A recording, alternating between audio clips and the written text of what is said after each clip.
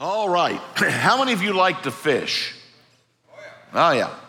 All right. How many are old enough to remember Bill Dance and his fishing show? Now, the bloopers were the best part of that. But Bill Dance, I was reading the other day, Bill Dance says there are two very important things you need to know about fishing. Number one, don't tell everything you know.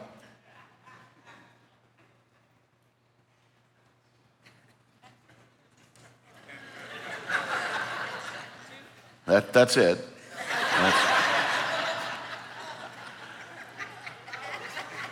Some of you are getting there, okay. When I read that, I thought a lot of the people in this world think that's what Jesus did. Or they think God left the world that way, but he didn't. In fact, just the opposite. He gave us everything we need to know. We talked last week in 1 Corinthians 2, we talked about, he said, hey, you get to choose. Do you want eternal life? Yes, I'll take eternal life. I'll take safety. I'll take security. I'll take the Holy Spirit. I will choose all these things because they are a free gift that God has given to each one of us. That's an incredible thing. Nothing is hidden. Well, there's 4,000 gods. How do I know which one's the right one? Why don't you look for the one that raised from the dead? That might be a clue. All of history revolves around Jesus. The date revolves around Jesus. I had a funeral Friday night. I wasn't sure what I was going to say, and I got up, and my opening line was, the answer to your question is Jesus. You maybe haven't asked the right question yet, but the answer is Jesus. And so everything you and I would ever need about heaven and hell, about life, about family, about marriage, about money, God put it all in one little book that, being real, the slowest reader in this room could read in 2 months. And yet, so often we don't read it. We don't know what's in it, and that's evidenced by what is taught in churches, what's allowed to be taught in churches, and all the craziness. And Paul says, and I'm not going to preach the first part of chapter 3 because Pastor Cord covered that very well in chapter 1 when he talked about that there are all these factions in the church. People said, I follow Apollos, I follow Paul, I follow Peter. And Paul said, who do you think we are? We are but servants. Jesus Christ is the foundation. And then he makes this statement in 1 Corinthians 3:3. He says, aren't you acting like mere men when you divide up the church? Well, you're saying, well, I am. And it's not sexist, by the way, ladies. The word is anthropomorphosis, which means it's Anyway, it means, the Greek word means the study of man. Anthropology, there we go. All right, it's the study of mankind. And so he says, aren't you acting like mere men? Well, we are mere men, Paul. What are you talking about? No, you're not mere men. Because last week, we chose to accept Jesus, and we accepted Jesus, we received the Holy Spirit, right? God moved inside of us. So you can't say, well, I'm just a man, I'm just a woman, I'm going to be tempted, I'm going to give into this, I'm going to give into... No, Paul said, you are not mere men. You are men and women who are filled with God himself. And that should cause change. So we pick it up in verse 11, if you'll stand out of respect for God's word. Paul writes, for no one can lay any foundation other than the one that's already laid. And that foundation, what do we build on? Jesus Christ. I'm going to pause just for a minute. Now pay attention. Not John Calvin, not Martin Luther, not John Wesley, not the head of the Mormon church, not the Pope, not a preacher of some large church. There's only one foundation for the church across the globe. You're either in the church or you're out of the church, and that foundation is Jesus Christ. So if you hear people talking about, now we quote people sometimes, but if you hear people, well, this is what our discipline book says, or this is what this says. No, what does the Word of God say? What does Jesus say? Because there is no other foundation if it's the true church. Moving on, here we go. If any man builds on this foundation, and you've got options, you can build with good things or bad things, gold, silver, costly stones, things that will last, things that are solid, things that will grow, or you can build with wood, hay, and straw, which are worthless and will burn up. But every man's work will be shown for what it is, because the day will bring it to light. It will be revealed with fire, because God is fire, and the fire will test the quality of each man's work. If what he has built survives, he will receive his reward. If it is burned up, he will suffer loss. He himself will be saved, but only as a one escaping through the flames. That's not how you want to get out. Don't you know that you yourselves are God's temple, and that God's Spirit lives in you? If anyone destroys God's temple, God will destroy him. But God's temple is sacred, and you are that temple. Do not be deceived yourselves. Do not deceive yourselves. If any of you thinks he's wise by the standards of this age, he should become a fool so that he may become wise. You can be seated. That's about the fourth time Paul said the world's wisdom is foolishness, and we need to learn to be fools for Christ. But he starts off by saying that judgment day is at hand. And that word is capitalized. In the middle of that sentence, day, has got this big capital D, whether you're using a paper print or online or scrolls or whatever, because the translators weren't sure how to emphasize this word, because it's not like a Thursday. It is the day. What is the day? The day is the day of the Lord. It is the day when we all stand before God and we will give judgment. Did I love Jesus? Did I not love Jesus? Okay, you followed Jesus, you're accepted into the kingdom. The others are cast out into utter darkness and hell. Then there's a second judgment about what we've done with our lives, and that's the questions we're going to ask today. What are we building on? Gold, silver? Are we doing God's things, or on hay and stubble? Well, what do you mean, Joe? Well, so many churches are involved in a lot of things that have nothing to do with God. Church is very busy. We got a meeting for this, and a soup for this, and a lunch for that, and we've got a committee meeting for that. Okay, but what is the purpose of the church? To win souls, to win your neighbor's soul, your friend's soul, the new people that just moved in, your coworker's soul, your boss's soul, to plant new churches so they can reach more souls. That's the gold and silver and the precious stones, all right? That's what we're looking at. But he says, judgment day is coming, so pay very close attention to what you're doing with your life, what you're actually building. Because if you're not building anything for God, or if what you're building is the wrong thing, all that's gonna burn up. Why would you wanna go through your life thinking you're serving God when you could be doing what he really wants you to be doing? Now, Jesus said this, and this is one of those verses that, and I always get in trouble, but it's okay. There are verses I don't like. People say, you can't say that. You can't say you don't like Bible verses. There are a lot of Bible verses I don't like. And I think you'll agree with me on this one. In Matthew 12, Jesus said, but I tell you that men will have to give an account on the day of judgment for every careless word they've spoken. For by your words you will be acquitted, and by your words you will be condemned. Anybody love that verse? We're going to be held accountable for every word we've spoken, every thought we've had, every action we've done, and you still think you're going to get in because you're a good person? No, that's why Jesus is so important. You now be judged against all of that. So, am I good? No, I'm not good. That's why I need Jesus, and why I need him so desperately, because that judgment day is upon us. Now, but remember, Paul knows that he's dealing with very young Christians. These people were worshiping Zeus. They were dealing with sexual prostitutes. They didn't know what marriage was supposed to be. Everything is new to them. They're still putting all this together. And so this quote, I think, kind of explains Paul's heart here. He said, your present circumstances don't determine where you go.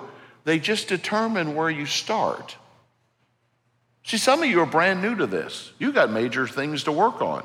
Some of you have been in this 50 years. You've still got major things to work on, but they're different things. But we're all in that process of becoming more like Christ because we don't know when that day is going to come. But then the meat of this is the second one, when he says, don't you know you're the temple of God's Holy Spirit? Now, I've been doing this for, 35 years. And I've never said this, but I've heard a lot of other people say it, and honestly, I didn't know what to do with it. I didn't realize how wrong they were. How many of you have ever heard a pastor say, or another person say, if somebody commits suicide, this verse, if you destroy the temple, God will destroy you, that's it about suicide? How many of you have ever heard that? Yeah. Couldn't be further from the truth. Now, I'm not encouraging you to commit suicide, please. That's not where we're going here. But I do want to give hope where other people have stolen your hope, to know that if your family member or friend was a follower of Christ, this is not the unforgivable sin. What would be different than that than if all of a sudden I look up and there's a truck just about to smash into me and the wrong word comes out of my mouth? I didn't have time to repent of that. I didn't have time to change that. Am I going to go to hell? Everything I've done and believed and all that's gone because I said the wrong thing? You don't understand the blood of Jesus. Okay, Joe, what does it mean? Thank you for asking. So, in this passage, he is not talking to you. He's not talking to this you. Because when we started the service, and this was not on purpose, but you heard the announcement. How many of you heard the video announcements? She opened the opening statement, she said, y'all. She's from Georgia. Now, this is going to be easier for you people in the South. Paul uses the strangest word in this section. He uses the word you, but in a plural form, use. Or, in Southern, y'all. Okay, y'all are the temple of God. Not Joe is the temple of God. We all is the temple of God. And not just Tomoka Christian Church, it's a global thing. And there's people in church buildings that aren't part of the temple, and there's people who are outside that are not, that are. The body of Christ, people who are truly committed to Christ, we have the Spirit of God, and we are all the temple of God. See, in the Old Testament, David wanted to build the temple for God because all the other false gods, they all had temples, right? We've got one for Athena in Athens. We got one for Zeus. We've got one for Jupiter. We got all these crazy temples. You remember what God said? I'll tell you. God said, do you really think one of those little temples could contain me? The one who created the heavens and the earth, the whole universe? But nonetheless, David, since you want to do something to honor me, I'll let you collect the stuff. Because you've shed so much blood, you're not going to build it, but you can collect the stuff and your son Solomon can build it.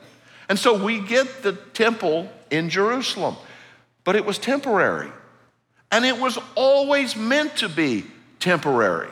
Because when Jesus came, he said, everyone who repents is baptized. When you come up out of that water, you immediately get the gift of the Holy Spirit. Acts chapter 2, you're welcome to look that up. So the temple was never meant to be a building. The temple was meant to be us, but not me. It was meant to be y'all. Now, what does he mean? If you destroy the temple, I will destroy you. What's the temple? Y'all. So it'd be the church. So anybody who hurts the church, God said, I'll hurt them. Now, you're not talking to non-Christians. They got their own problems. He's talking about people in the church that, where you want to go? You want to talk about gossip? You want to talk about sexual sin? You want to talk about stealing money? I mean, where do you want to go? But here's what he's saying. If I do something wrong, it affects all of you. If you do something wrong, it affects the whole body, because y'all together are the temple of God. Now, he brings this up again. Now, remember, this is not written as numbers, chapter 1, chapter 2, chapter 3. It's a letter. But Paul feels like he has to cover this topic twice. So we'll preach it again later. But in chapter 6, he brings up the same topic. And in chapter 6, I didn't put verse 18, but verse 18 says, you need to flee from sexual immorality. This sexual thing has always been the issue. That people thought they could sleep with whomever and as many as and whatever and as long as, it didn't matter as long as they showed up for church. He says, do you not know that your body, y'all's body, is a temple of the Spirit who is in you, who you've received from God? Don't you understand this? You are not your own. You were bought with a price, Jesus on the cross. Therefore, honor God with your body. So it's a personal decision, but that personal decision, since we're all apart, it impacts all of us. So I'm going to put a thing up on the screen. This is going to be hard. It's going to be very hard to read, but I want us to read it together, all right? Because I want you to hear yourself say this. You ready? It's not an affair. Say it with me. It's adultery. It's not casual sex. It's fornication. It's not gay love. It's sodomy. It's not veneration. It's idolatry. It's not pro-choice. It's murder. It's not exaggeration. It's lying. It's not concern. It's gossip. It's not just admiration. It's lust. Don't trivialize your sin. Repent of it and get right with God. That's what he's trying to convey, that you can't just sweep this stuff under the rug. You have to face it. But then the last part, we're running out of time, is do not deceive yourself. You see, it's one thing to be deceived. How many of you have ever been lied to? All right? Probably everybody. And we went to college and paid people to lie to us. We were lied to about all kinds of things. We got a lot of opinions, but a lot of what they were telling us wasn't true, especially when it came to our faith, when it comes to creation and evolution, when it comes to pro-life, when it comes to, is the Bible the Word of God? Was Jesus really Lord? Did Jesus really raise from the dead? And plus whatever, all kinds of crazy stuff. You'd look back and go, wow, that's not what they told me. It's one thing to be lied to by somebody else, but that's not what Paul says. Paul said, don't lie to yourself.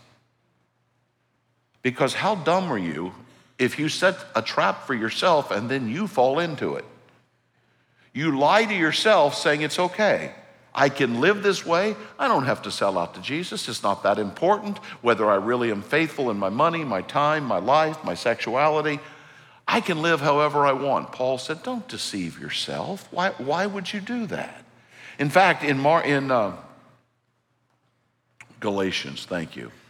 Galatians 6:7, Paul says, do not be deceived. God cannot be mocked. A man reaps what he sows. So it's not like you're going to get, well, I didn't plant that. No, we get what we invest in. We get what we plant. How we act, how we behave. And see, when you realize that you're the temple of God and you don't want to fool yourself, if I'm the temple of God, how does that impact my money? How does that impact how I treat my wife, my husband? How does that how I treat my mom? How does that impact how I treat my boss? It impacts everything because I'm the temple of God. Does that impact what I drink, what I eat, what I smoke, where I go? Yeah, it impacts everything if I'm God's temple. Now I'll read this last one to you myself. Parents, one day, our children will stand before King Jesus, and he'll care little about their grades, batting averages, 3-point percentages, yards per carry, popularity, college transcripts, or class rank. How are we investing in their souls? The one thing that God cares about. Now here's what I know for sure. You cannot give away something you don't have. So it starts with you and me accepting Jesus. And dads, I'm going to squeeze you hard here. 75, if daddy is a believer in Christ and truly living it out, 75% chance your kids will follow Christ. If daddy is not, and that's not a statement against women, but if it's mom that's leading, 3%. It's almost like God said, Dad, you're supposed to be the leader. So moms, dads, everybody needs to accept Christ, but you can't influence your children till you've let God influence you.